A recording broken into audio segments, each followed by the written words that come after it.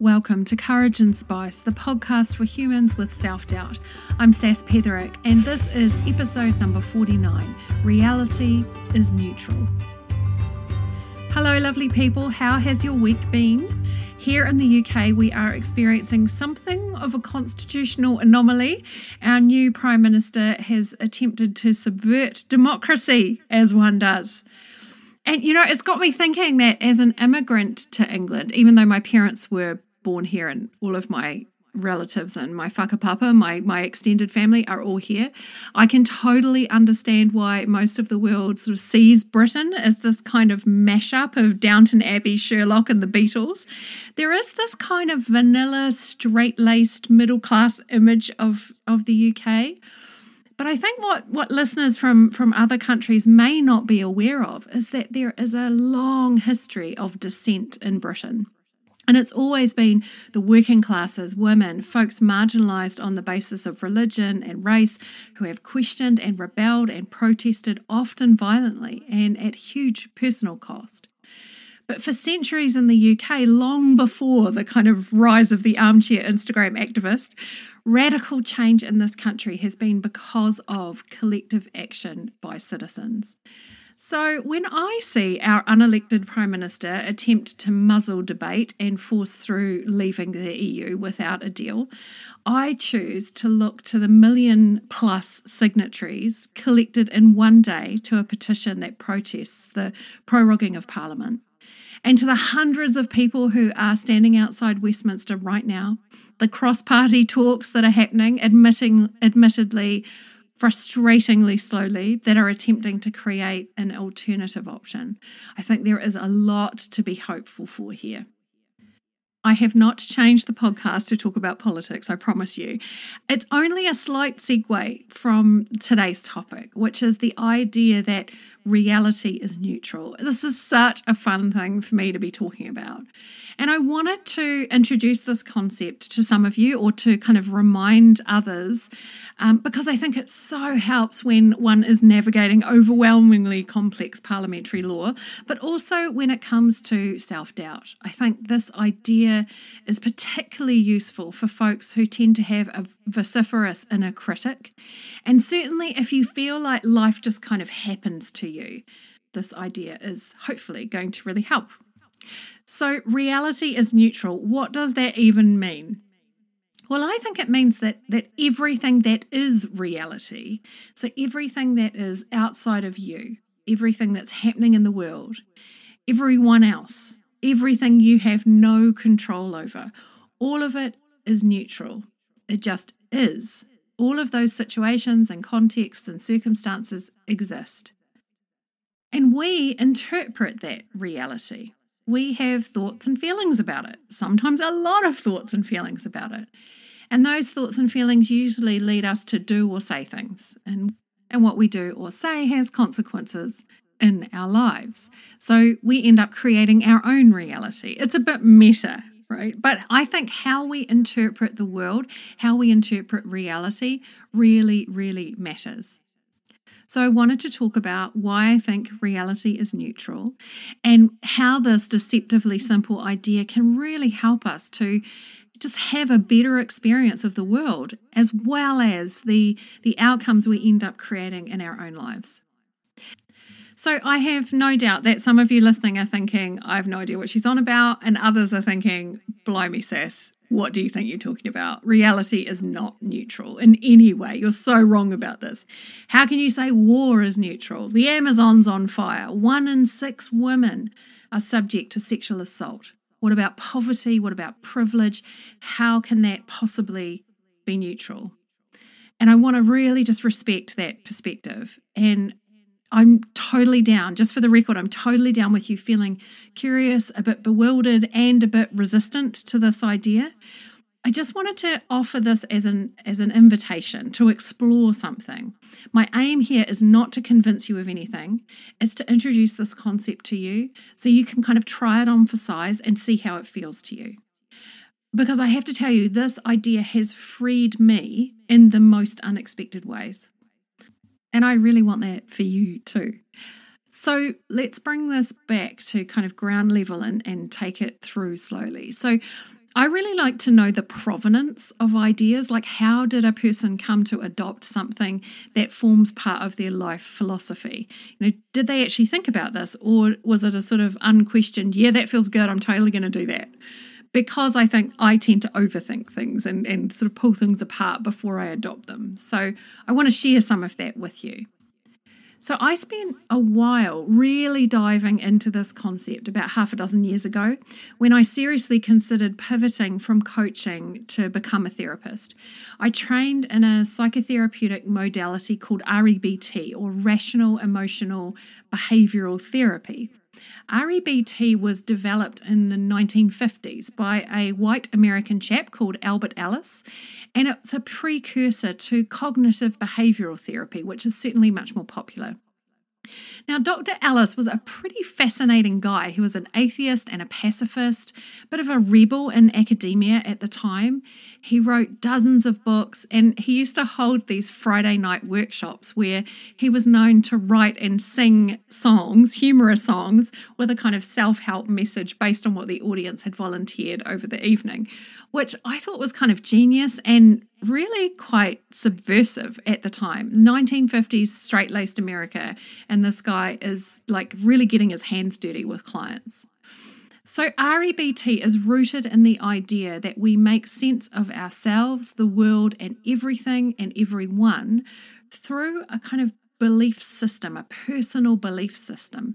And this is the combination of our thoughts, our emotions, and our behaviors. So our belief system becomes how we interpret the world. Now, Alice believed that our system is usually unhealthy. It's irrational, it doesn't serve us, or we're just unconscious of it. So we end up feeling like life just happens to us and we're in a constant state of responding to circumstances we can't control. And Alice worked a lot with people who'd been through years of psychoanalysis and long-term therapy. But through REBT, Alice wanted to help people to heal really unhealthy beliefs and create new healthy ones. Now, another teacher of this philosophy that you may have heard of, it's probably more likely you've heard of, is Byron Katie.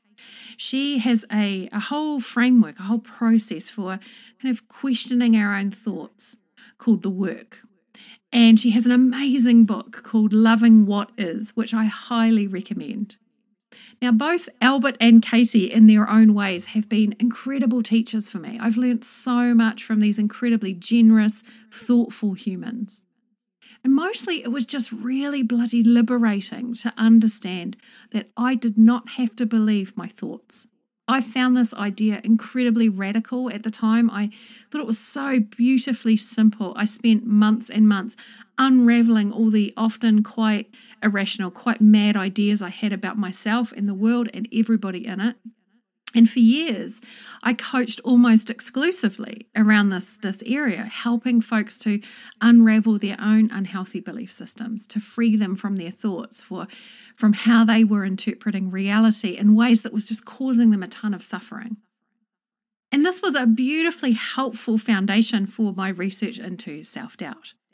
So how fun to share this with you now.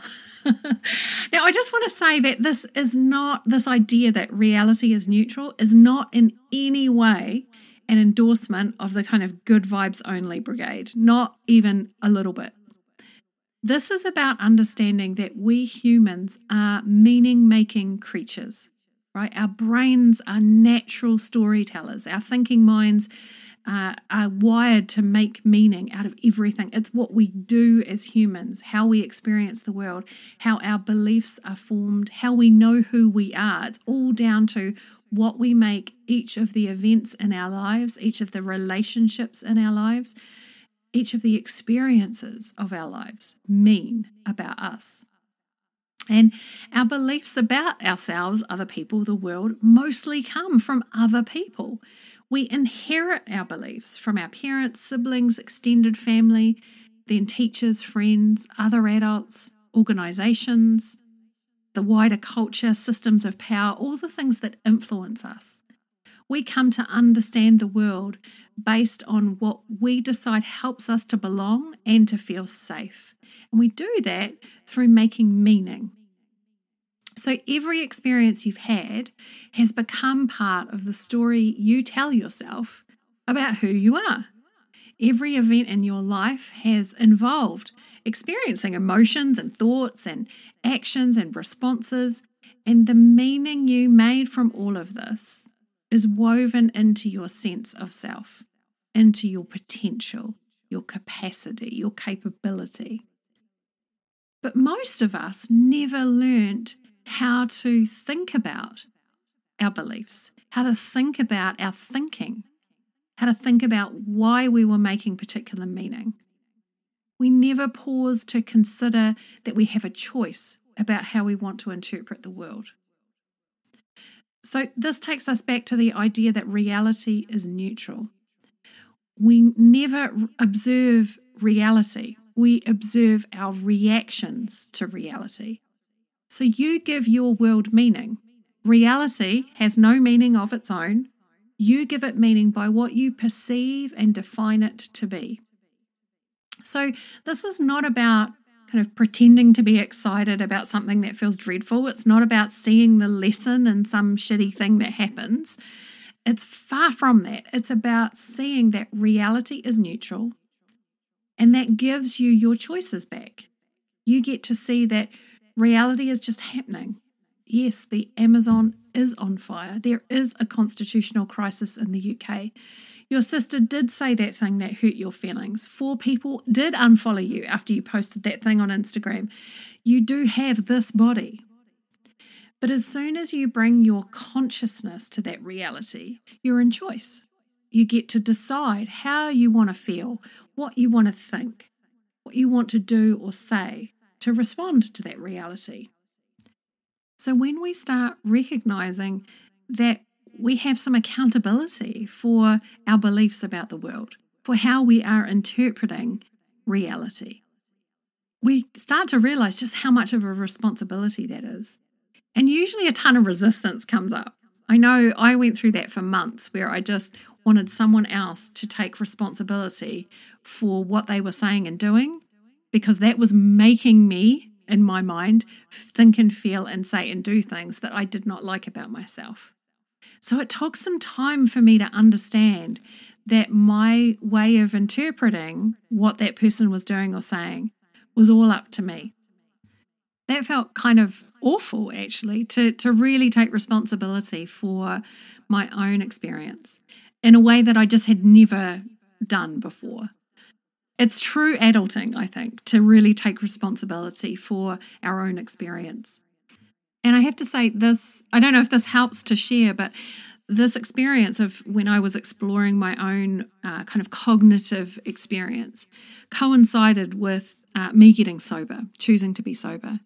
And so I had this lovely kind of combination of not only realizing and recognizing just how little responsibility I had taken in the past for my own kind of behavior and beliefs and emotions. I also then had denied myself the one source of escape from those thoughts and feelings and behaviors. So it was a really interesting old experience to just be with reality and recognize that it is truly neutral, and how I am interpreting it is going to create the result in my life. I want to share with you a practice that brings this somewhat heady idea into reality, because philosophy is fascinating, but if it has no bearing in practice, then it just becomes a bit of navel-gazing, really, doesn't it? So this practice is a way that you can bring this idea to life in a way that's super practical.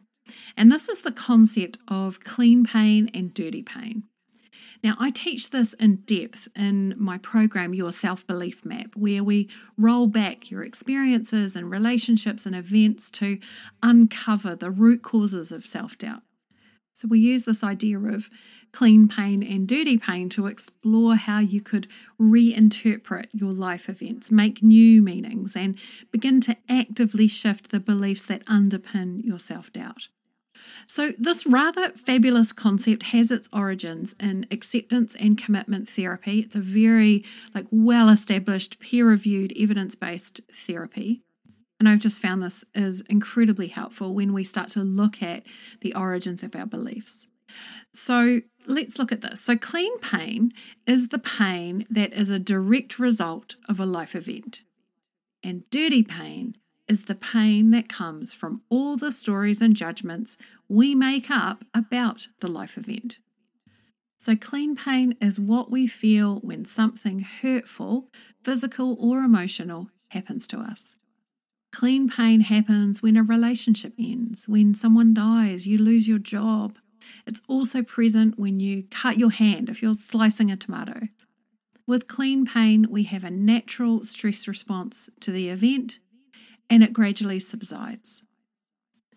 Dirty pain is caused by the thoughts we have about the situation or event. So dirty pain sounds like, I've cut my hand because I'm so clumsy and stupid.